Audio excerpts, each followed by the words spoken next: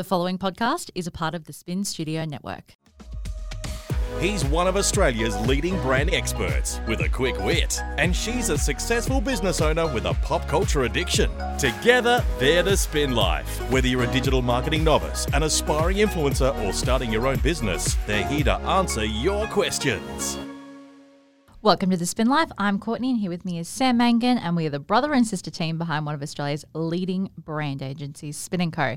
And today we have a guest, which I think is actually our first guest of season 3, I think. Is that right? What seasons? We're in season 3. That is correct. We are. I'm just checking okay. that we haven't had any other guests this season. No, I don't think so. But today's guest is someone that is a friend of ours, and he is involved in a startup. Flown in exclusively for this podcast. So we're going to talk to Hello. Oliver today, and he's going to talk to us all about startups, getting investor money, staffing, all that kind of jazz. All the fun stuff. So Oliver is CEO of Archer, which is a fintech startup out of Melbourne, changing the way people bank. Aspiring neobank. So digital-only bank, mobile-only on your phone, all that kind of stuff, all that exciting stuff that all neobanks are doing. And Oliver went to school with Sam since what age? 12. 12. So Just got to. Long been a time. long-term friendship there. Long-term It's been a friendship, while. Yeah. It's been a while. Yeah. Fuck, we're old, I hey. know, man. It's disgusting. Jesus. Yeah, it's depressing. Bit of background, Oliver also is a lawyer. Yeah. Correct. Sam and Oliver But no went real to uni experience together. in this space. No, not really. No. My law work was more kind of corporate, like fundraising generally, but Yeah. not for this sort of thing. But regulation friendly. Yeah. understanding of- ASIC stuff, corporate stuff, mergers and acquisitions things. Yeah, Yeah. That's that sort of stuff. Public markets though, so no private real work. Yes. And took the big leap. Sort of, when would that have been? It would have been. Well, it was kind of like a half-stepped leap. So it was like yeah. I left. I was working in Brisbane at a law firm, and then I got seconded to a client, went back to the law firm, and then left and went overseas for a year. And then when I came back, I moved down to Melbourne, not really sure what I wanted to do, and then ended up working in some tech businesses, doing COSEC consulting sort of stuff. Yep. And then moved on to start my own thing off the back of all that sort of stuff. Yeah, Well, very and exciting. still do some of it, some of the consulting work. So with Archie, you guys said some words. Yeah. Like explain them because not everyone understands all those words. that Well- you use. Let's hear a real basic term for what is Archer. Neobank. What does that mean? So basically, banks are obviously built on very antiquated infrastructure. The idea now is that with the rise of new technology and the way that people are approaching really the world in general through their mobile and being mobile first and whatnot, a lot of people don't use checks anymore. That's not really a thing. People don't walk into branches very often. We can do so much through these new smart ATMs. The idea is that things are moving more digital, and so this is basically building a bank with that in mind, being digital first, as opposed to being a bank and then trying to, I guess, mold your existing antiquated processes and systems to have a digital sort of footprint. And Yeah. aimed more millennial type. I mean, of course it is because they're digital first, but at the same time, there is an enormous group of people who are, not in that millennial market, which I think that cutoff is around about the 30. I'm a millennial and I'm 33, so it must be 34, 35, I think. Yeah, something like that. There's a lot of people who are in that 35 plus demographic who are digital first. Yeah. Some more so than even people younger. Yeah, I think that's right. I think that's well put. I think that's a good description of it. It's basically doing all the things that banks could do by just using your phone and being digital only, but they really can't do because they have such complicated spaghetti type infrastructure, and also bigger banks don't really care about they're not incentivized to build this sort of thing, right? They already have a very successful business model offering mortgages and personal loans and all that kind of stuff. Yep. So there's no reason for them to build a really cool transaction account that does all the things that people want their phone banking platform to do. I think it's also a fair thing to say that a lot of people don't know what they want their transaction account to do. Yeah. I think a lot of people approach their bank and their finances in that respect quite mundanely, if you will. Like, I don't think anyone's opening their bank account and is excited to be in there. Exactly. There's no information that you care about that's in there. 9 times out of 10 people are opening it being like, oh, what was the damage over the weekend? And they open it like, fucker. Yeah. It's more about that, I think, than it is a genuine interest in, understanding your finances better. And that's something that we hope to change. Yep, definitely. Fab. So I guess now we're talking a bit about that startup life. Obviously, we have, discussed starting this business before and many of the other businesses I'm involved in, but they've never really been a true startup per se. In all of our businesses, we've been able to start with very little money, if not no money. Whereas a business like Archer has obviously started, to an extent there was a lot of groundwork that was done without any funding on the side, etc. But then to take any can only real go so far. steps, you needed cash in the bank. Yep. And so how long ago was the fundraise, the initial? The very first dollar into the business was Yeah. probably, it would have been the first quarter of 2018. So March-ish of 2018. March And 2018. so how do you go about getting money from people? Well, it depends what your business model is, I guess. Like if you're like us, right? So because what we're doing is like you need to get a reasonable amount of money, you need to buy some expensive pieces of equipment, like infrastructure, and put them all in place, and then employ people and all that kind of stuff. You really need kind of like a reasonable chunk of money to go and do that. And, to get that big chunk of money, people need to have confidence that you're going to be able to get the rest of the money, because it's not going to be the last time that you go and raise money. So it's a different kind of crowd that you're going after.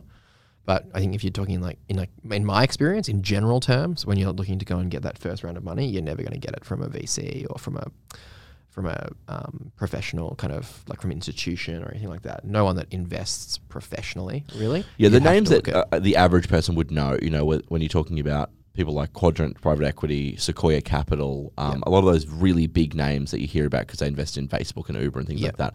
Those are the guys that Oliver's referring to when he says VCs and whatnot. The really big guys who, and quite literally, they're small funds. VCs is what? Venture capitalists. Venture capitalists. Their investments don't really start until you're at the 50 plus million stage. A lot of those guys, that's the smallest, and they call those some of the micro funds. Yeah, exactly. And they're right. I mean, in Australia, it's like sort of scaled down, but that's right. They just won't look at you unless you're kind of in market operating or you're a scale up or whatever. And they also I think VCs, venture capital firms, and also private individuals who act as VCs have a very kind of specific returns model. Like they'll only invest in, which is why it's so important who you're approaching. Because if you're approaching a VC who only looks at hardware businesses or only looks at software as a service or only looks at business to business business models, no business to consumer, they have very, very strict mandates, very strict things they'll look at.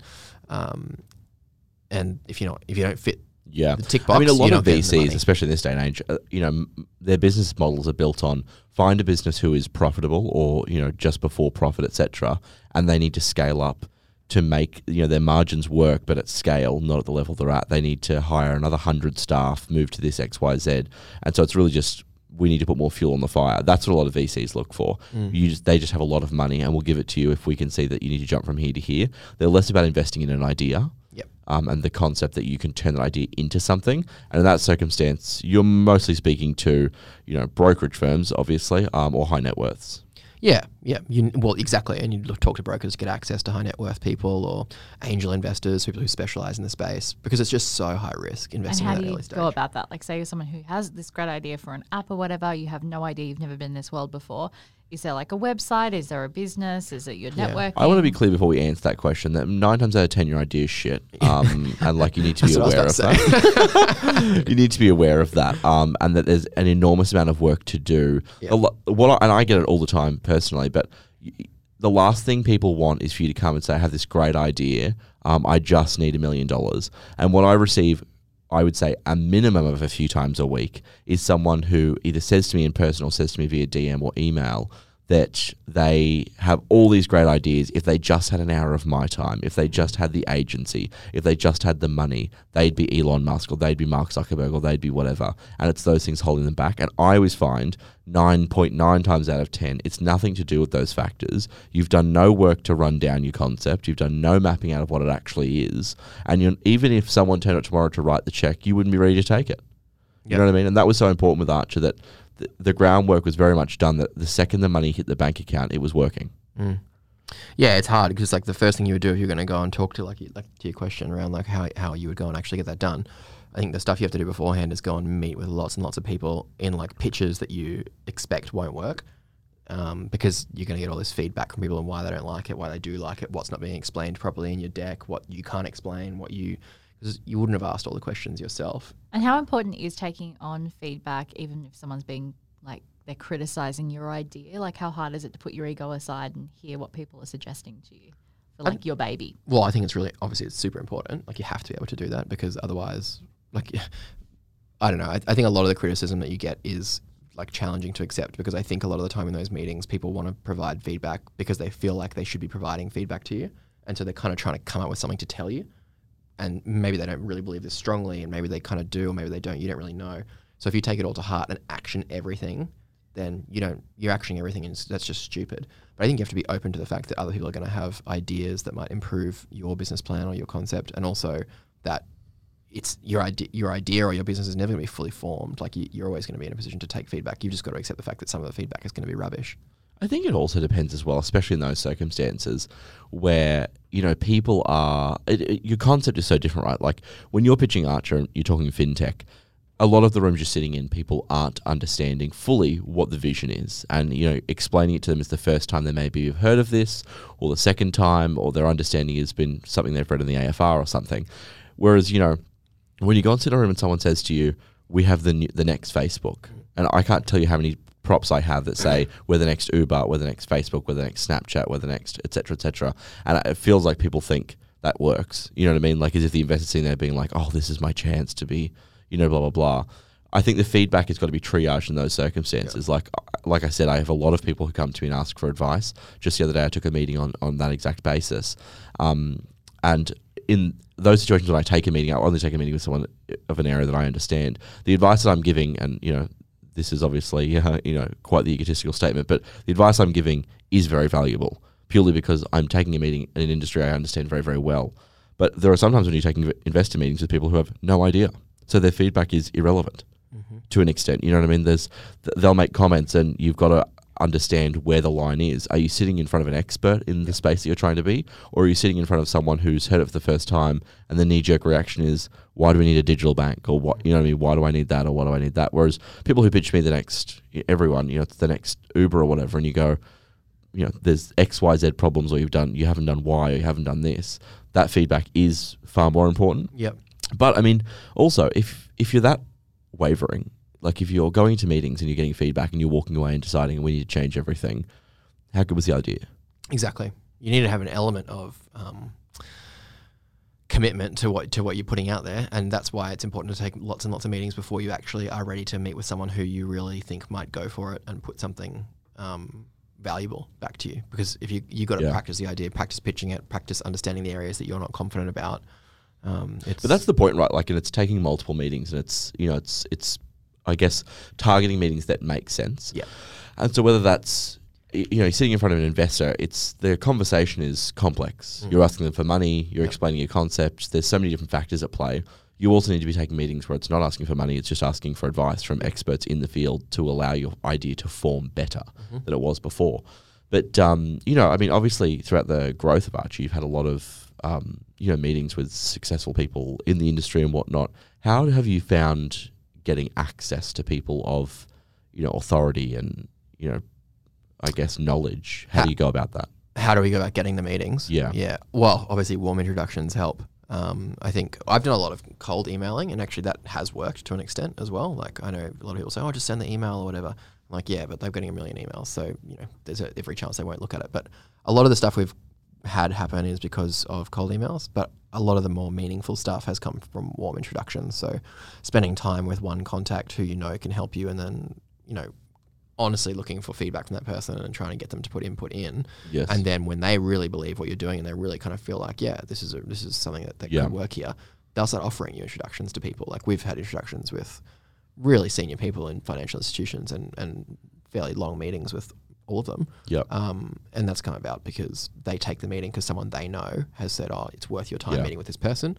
And so they say, yeah, okay. And then that it's so leads to important to another. I mean, a lot of times, and we've said this on this podcast, I think even before, people, again, and I keep saying this, but because I get so many DMs about stuff like this, you start at the very top. So many people, I think that's the mistake you make. It's going to be very hard to get a meeting with CEO of X or person Y who's a billionaire or this, that, and the other.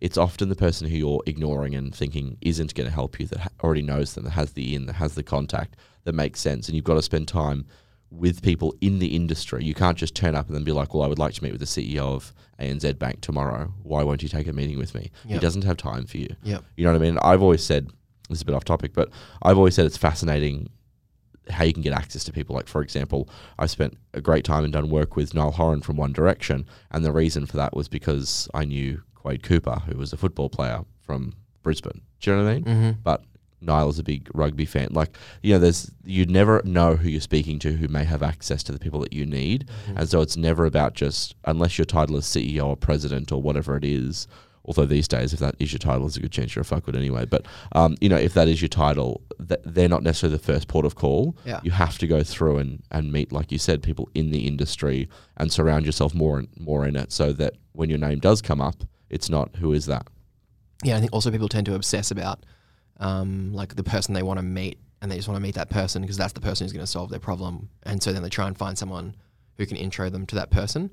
And I think in reality, the thing you should be asking is like, right, I want to meet someone who has these traits, not that particular person, but someone with these traits, and then go to your network and say like, I want to meet. Do you know anyone who has those traits, who like is in this industry and potentially would invest and also would offer strategic value and insights to us? And then suddenly you've got a list of people who you actually do have a hope of going to have a conversation with. Yeah. Not just trying to go, does anyone know the CEO of this business? I really want to meet them.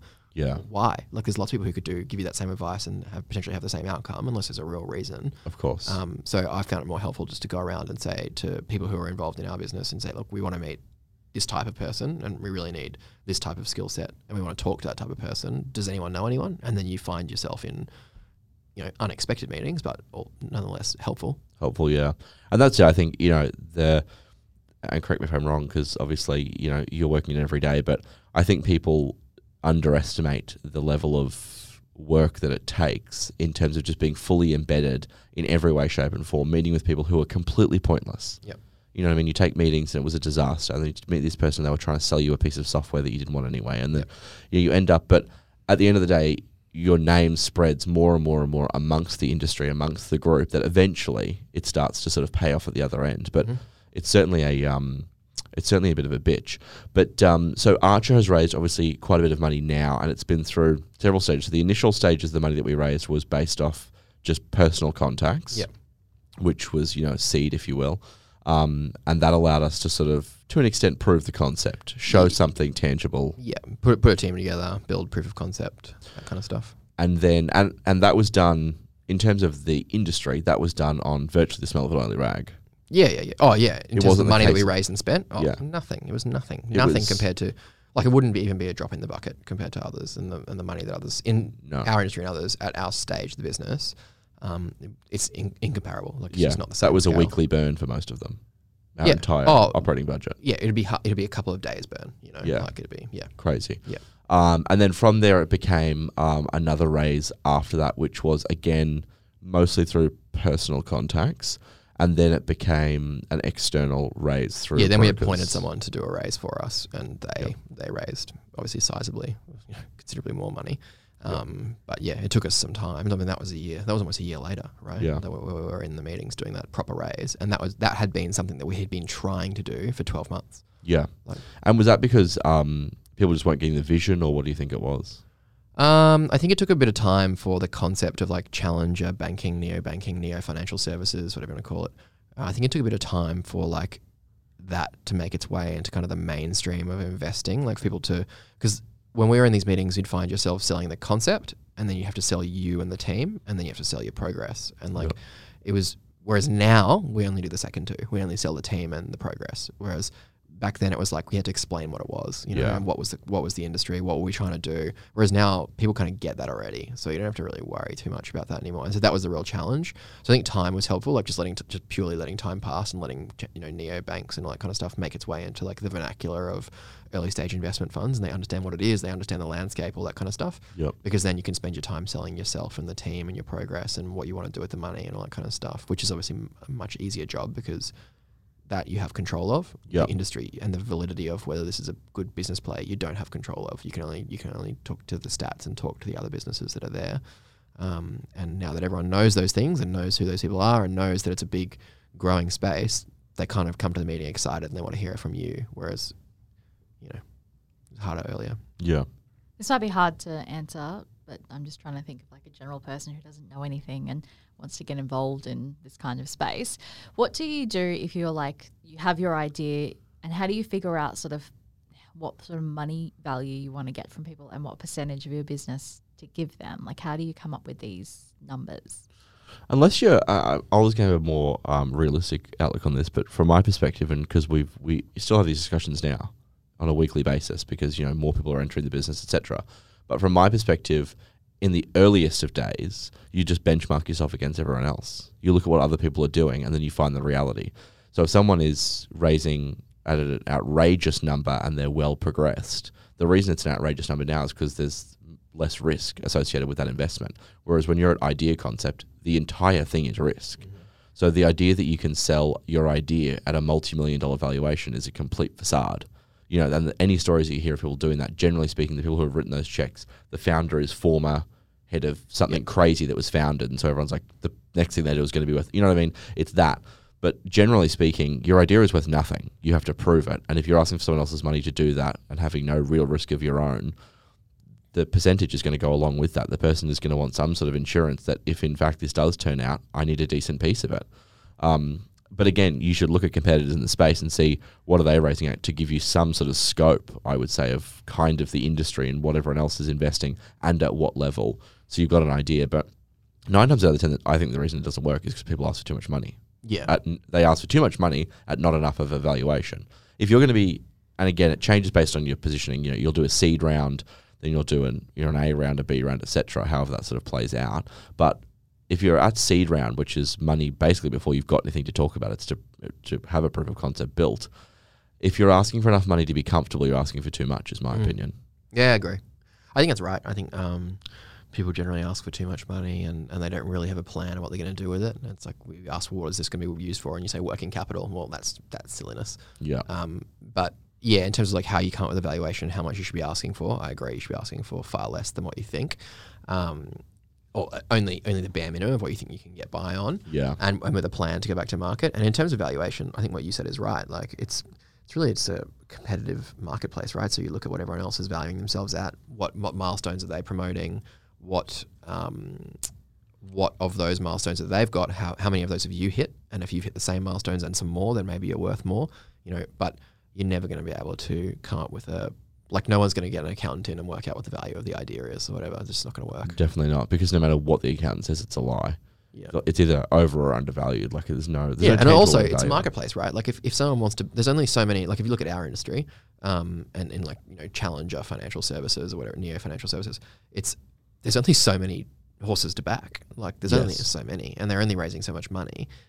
So you've got to balance the fact that it's only an idea and it's all execution and there's high risk here with the fact that you actually do, if you really do believe in yourself and your team, then you should back yourself into a good valuation because that's a fair and reasonable valuation. So I think it's just about trying to be fair and reasonable and not seeing what you can get away with. Yeah, absolutely. 100%, which I think is the market's been sort of led that way to an extent to just sort of try and raise. And I think the market to an extent, maybe not as much in Australia, but more in the US, is flooded with a lot of investment in garbage ideas. There's no doubt about it. And what are some mistakes people make once they've got the money? So we've seen a lot of businesses get a lot of money and then they go under because they spend all the money on flashy event launches or too many stuff. Well, the first thing we bought 2 ping pong tables. In that perspective, 3. It was a ping pong table, which was annoying, really, because it didn't fit the back of the Ferrari. Yeah, had to sell them at a massive discount. So, what are some mistakes that people make? Like, how do you know how to spend your money wisely and what? Because any business, when you're starting, it is hard to know bringing on staff in order to grow, or can you be burning money? I'll answer this not from an Archer perspective because I wouldn't have a clue because I wasn't a part of that really. But from the business that we have perspective, the difference that I have is that the money was mine. Do you know what I mean? If I ran out, I was broke, the thing was over, I was back to getting a job. So you spend the money differently then because it's your own sort of self on the line, if you will. Whereas I think in a lot of circumstances like this, you can get people who raise a lot of money and it's like it's other people's money. It's just money in the bank that's there to be spent. Reckless with it? Is that what you mean? I don't know if it's reckless. I just don't think there's as much respect placed on the fact that this is somebody else's hard-earned money. Risky. Yeah, because it's a bank account full of money and whatnot. Whereas I know that Archer has approached it very much as if it was every penny was owned by the people there, and it could be gone tomorrow type of vibe. But I know that that's the difference from our business, that because there was no external capital that came into it, every dollar had to work. Every dollar had to work like 20 because that's how it had to work. You had no choice. Whereas I think a lot of startups that you see, especially in the US market and out of Silicon Valley now, and even from LA and some Texas stuff I'm reading, it's insane the money that they're raising and spending on, it was hot for a minute for staff to have these amazing offices and all these perks and benefits and all the rest of it. It's like, yes, that's great, but it can't be ancillary to delivering a product and doing what we're trying to do here and burning millions of dollars on staff entitlements when you've got no product. You know what I mean? It's crazy talk. And when you look at some of the big success stories, like, was it Slack that was actually a game? Yeah, Slack was a video game first. Slack was a video game, and then the business pivoted and built what is now the preeminent communication tool of, I would say, the startup world primarily, but now spreading everywhere else. You know what I mean? It's about that. You're still there to do a job, and I think that when you approach the money as extra money or just I don't know. I think there's a level of respect you don't quite have for money when it isn't your own. And I mean, Archer was originally funded by money that was as close as being our own as could possibly be. I mean, the people who put in are very close to us, so it was virtually the same thing. Yeah. But I think that's probably for a lot of people when they do raise money, it's it's the same as if you've got to treat it like it's your own cash to an extent. I think if you raise. Where a lot of people raise money, like if someone raises $10 million, they're going to spend $10 million. You know? Someone raises $5 million, they'll spend 5. If you raise 20, you'll spend 20. Whereas like the money that it was going to cost to solve that problem was probably like $2.5, $3 million. But you're going to put whatever money you have towards it. And so I think that's probably like a common mistake that I would see other businesses doing. And you often have the temptation to do it yourself, right? Like even at Archer, like we'll say, oh, there's a problem, we could solve this problem by appointing X firm to do X work and they'll just solve the problem for us. But then you kind of think, well, yeah, but also we have the skills in-house to do that, and we could just do that ourselves, and we'll just do it. We'll cobble it together and make it happen. Whereas if you've got no financial pressure, you can go back to market and raise more money because the conditions are right and whatever else, then you just spend it. You just throw the money around. And it's that, like, and people, like, I'm sure the founders and CEOs who make those decisions would stand hand on heart and say, I thought that was the right decision for the business. And they absolutely would. But you're going to run out of money much quicker. And making your life more comfortable isn't necessarily the optimum outcome for investors. They kind of want to just see that you're working towards a product and you're hitting the critical milestones. And, just because you had this amount of money to spare and you could throw it at this consultant to do whatever job, or you could buy this extra piece of software or whatever to make something more efficient, like do stuff manually, if you need to. Like it doesn't. You don't. And that, that's even happened in our industry. I mean, we've been approached by people before who are even in startups, and they've come to us and said, we want to do a launch, we want to spend this and whatnot. And I've said to them, I wouldn't spend it and I wouldn't do it. Even for our own brand, James, same thing. We looked at launch events and things like that for certain product SKUs and whatnot. And on closer assessment of the money, it's not the best use of the money. It just isn't. It'd be great for ego and great for a great night, no doubt, but it's just not right. But when you think about, I know how, some of our meetings run and whatnot, these founders come in and say, we have this much money to spend. So you spend it. You know what I mean? Yep. And that's because you're coming to hire an agency whose job is to do X and Y and whatever. But, what was the purpose of that? Unless it's delivering against raising more money, the profile of the business, or, ultimately building the product or downloads or whatever it might be. It just doesn't make a lot of sense. Yeah. It's a strange sort of industry though. As a whole, startups in general, because the whole thing is just like this rat race that never ends. Yeah, and it's also such a massive spectrum of like some people just get money and they're just absolute morons and they'll go and waste it on whatever and get nothing out of it. And other people have the best intentions and make silly mistakes, and other people make the dumb decisions but get lucky because they turn out to be the right decisions. And other people are very conservative with their money and make it last a long time but get nowhere. And so it's very hard. I mean, it's so complicated, but yeah, I think if the broader messaging being, if you raise $1 million, if someone raises $1 million, they'll spend $1 million. No doubt about that. Right, so because we like to give tangible tips, what are your top tips for people who are trying to start a startup? I think, again, it's on the spectrum here of industry. I think if you're starting anything like... something that's going to need money, not like a business like ours. Okay, if it's like a business that needs to raise money, I think that you need to find somebody who knows nothing about this idea you've been banging on about for the last 5 years, and sit down and pitch them the concept. And then you'll very quickly see all the mistakes you've made because you've not thought about it well enough. All the questions they ask shows the holes in your concept. And then you need to go away and build it out. It needs to be built into something. Like you need to know it better than anyone knows it. You need to know the industry, you need to know the competitors, you need to know why, you need to know every answer before it's asked, because that's what's expected of someone who is a founder and who is a startup CEO. that's what you've got to offer. If you go into any room and can't answer the questions, you won't raise money because they'll tell their friends. And when you're relying on high net worths, a lot of them know each other. Brokers, etc., all talk. You can very quickly. And I always say this about everything we always talk about when we give tangible tips. But if you think you're ready to raise money next week, I guarantee you're probably 6 months away. Like you need to spend so much more time on developing it. And I mean, I can confidently say, Archer began as a completely different business when we first discussed it at Bumbles. And evolved substantially from there into what it is now, and I'm sure it'll continue to evolve. But it needs to be tested against people's thoughts, and and don't be wavered if it's some people are going to be detractors and whatnot. But it needs to be tested against people, what they think and what they know, and blah blah blah.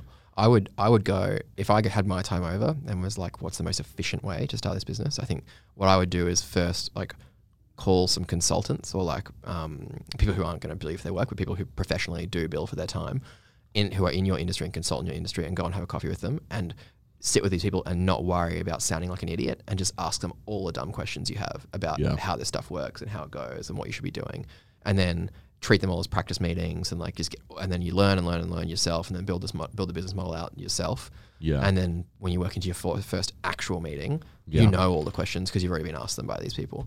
100%, and that's people in the industry. And it's I guess a lot harder for you as well because you didn't come from this world. No, certainly from regulation and whatnot perspective, but in terms of the actual knowledge. Whereas I think there's so many people who I've got the greatest idea for a startup, social media, this and that and whatnot, and you think it's so hard to get off the ground. And in situations, again, I'll mirror what I said before. The other thing is the other top tip is learn to know who you're sitting in front of and why you should or shouldn't listen to them. If you're at Christmas dinner and Aunt Suze says, "That's terrible. What are you doing? Pass the cake." She's not the person to believe in terms of the context of the startup that you've got. But if you're sitting in front of her, judgment, she wants the cake. She wants the cake. But I think that if you're sitting in front of someone who's a true expert and they say to you, you've massively overlooked this, you don't get to walk out of that meeting and then be like, that person has no idea. Yeah. Check your ego at the door with the experts. Absolutely check your ego at the door. But also just, again, if you're walking into a meeting to discuss your startup, and that meeting can be with family, it can be with friends, it can be whoever it is, in any context where you're going in and talking about your startup, you need to consider the fact of who is the person and what information are they offering that I should or shouldn't take. Aunt Suze can tell you if your app is targeted at 55-year-old women and she tells you that she doesn't like the idea and wouldn't download it, there's a problem. But if she's telling you that the banks are going to eat you alive and what's the point, she's the wrong person. You know what I mean? Everyone has a valuable opinion to give, but you need to put it into the context of why you're taking that opinion on board. I just wanted to ask one more question, because I'm assuming with these startups, not everything giving percentage away is always for money. Sometimes you can give ownership or percentages away of your business for expertise and services, I assume. Is that right?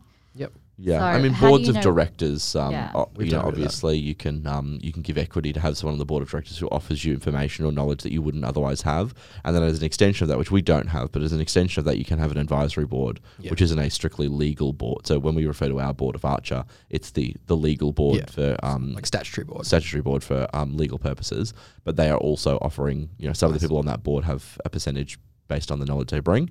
But then also that you can have an advisory board. Yeah. A group of people who aren't legally speaking, because there are some legal, you open yourself up legally being on a board for commercial purposes. There are legal things alongside that, whereas an advisory board, not really. So that's the difference between the two. But it could also be as simple as like a celebrity wants to come on board, and because they've got profile, not necessarily money, that can help you with marketing and stuff, and they can get percentage for that. How do you weigh up like that kind of thing?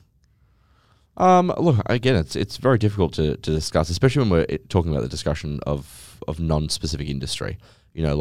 Having someone on board who wants to work with you in certain spaces is going to be super handy. There'll be some people who are loaded and have all loaded friends, and they're not famous and you've never heard of them and all the rest of it, but why not give them equity if they can go and pull in $10-15 million? Again, you're just balancing value. That's all it is. It's the same decision everyone makes every day when they go to Woolworths and they decide to buy something. Are these biscuits worth the $7 I'm about to exchange for them, or should I buy the home brand ones at $4? It's an exchange of something, and you need to decide whether or not you think it is worth what you're offering up. Yep. But it's important to note. Do you think that sometimes expertise is just as important as money?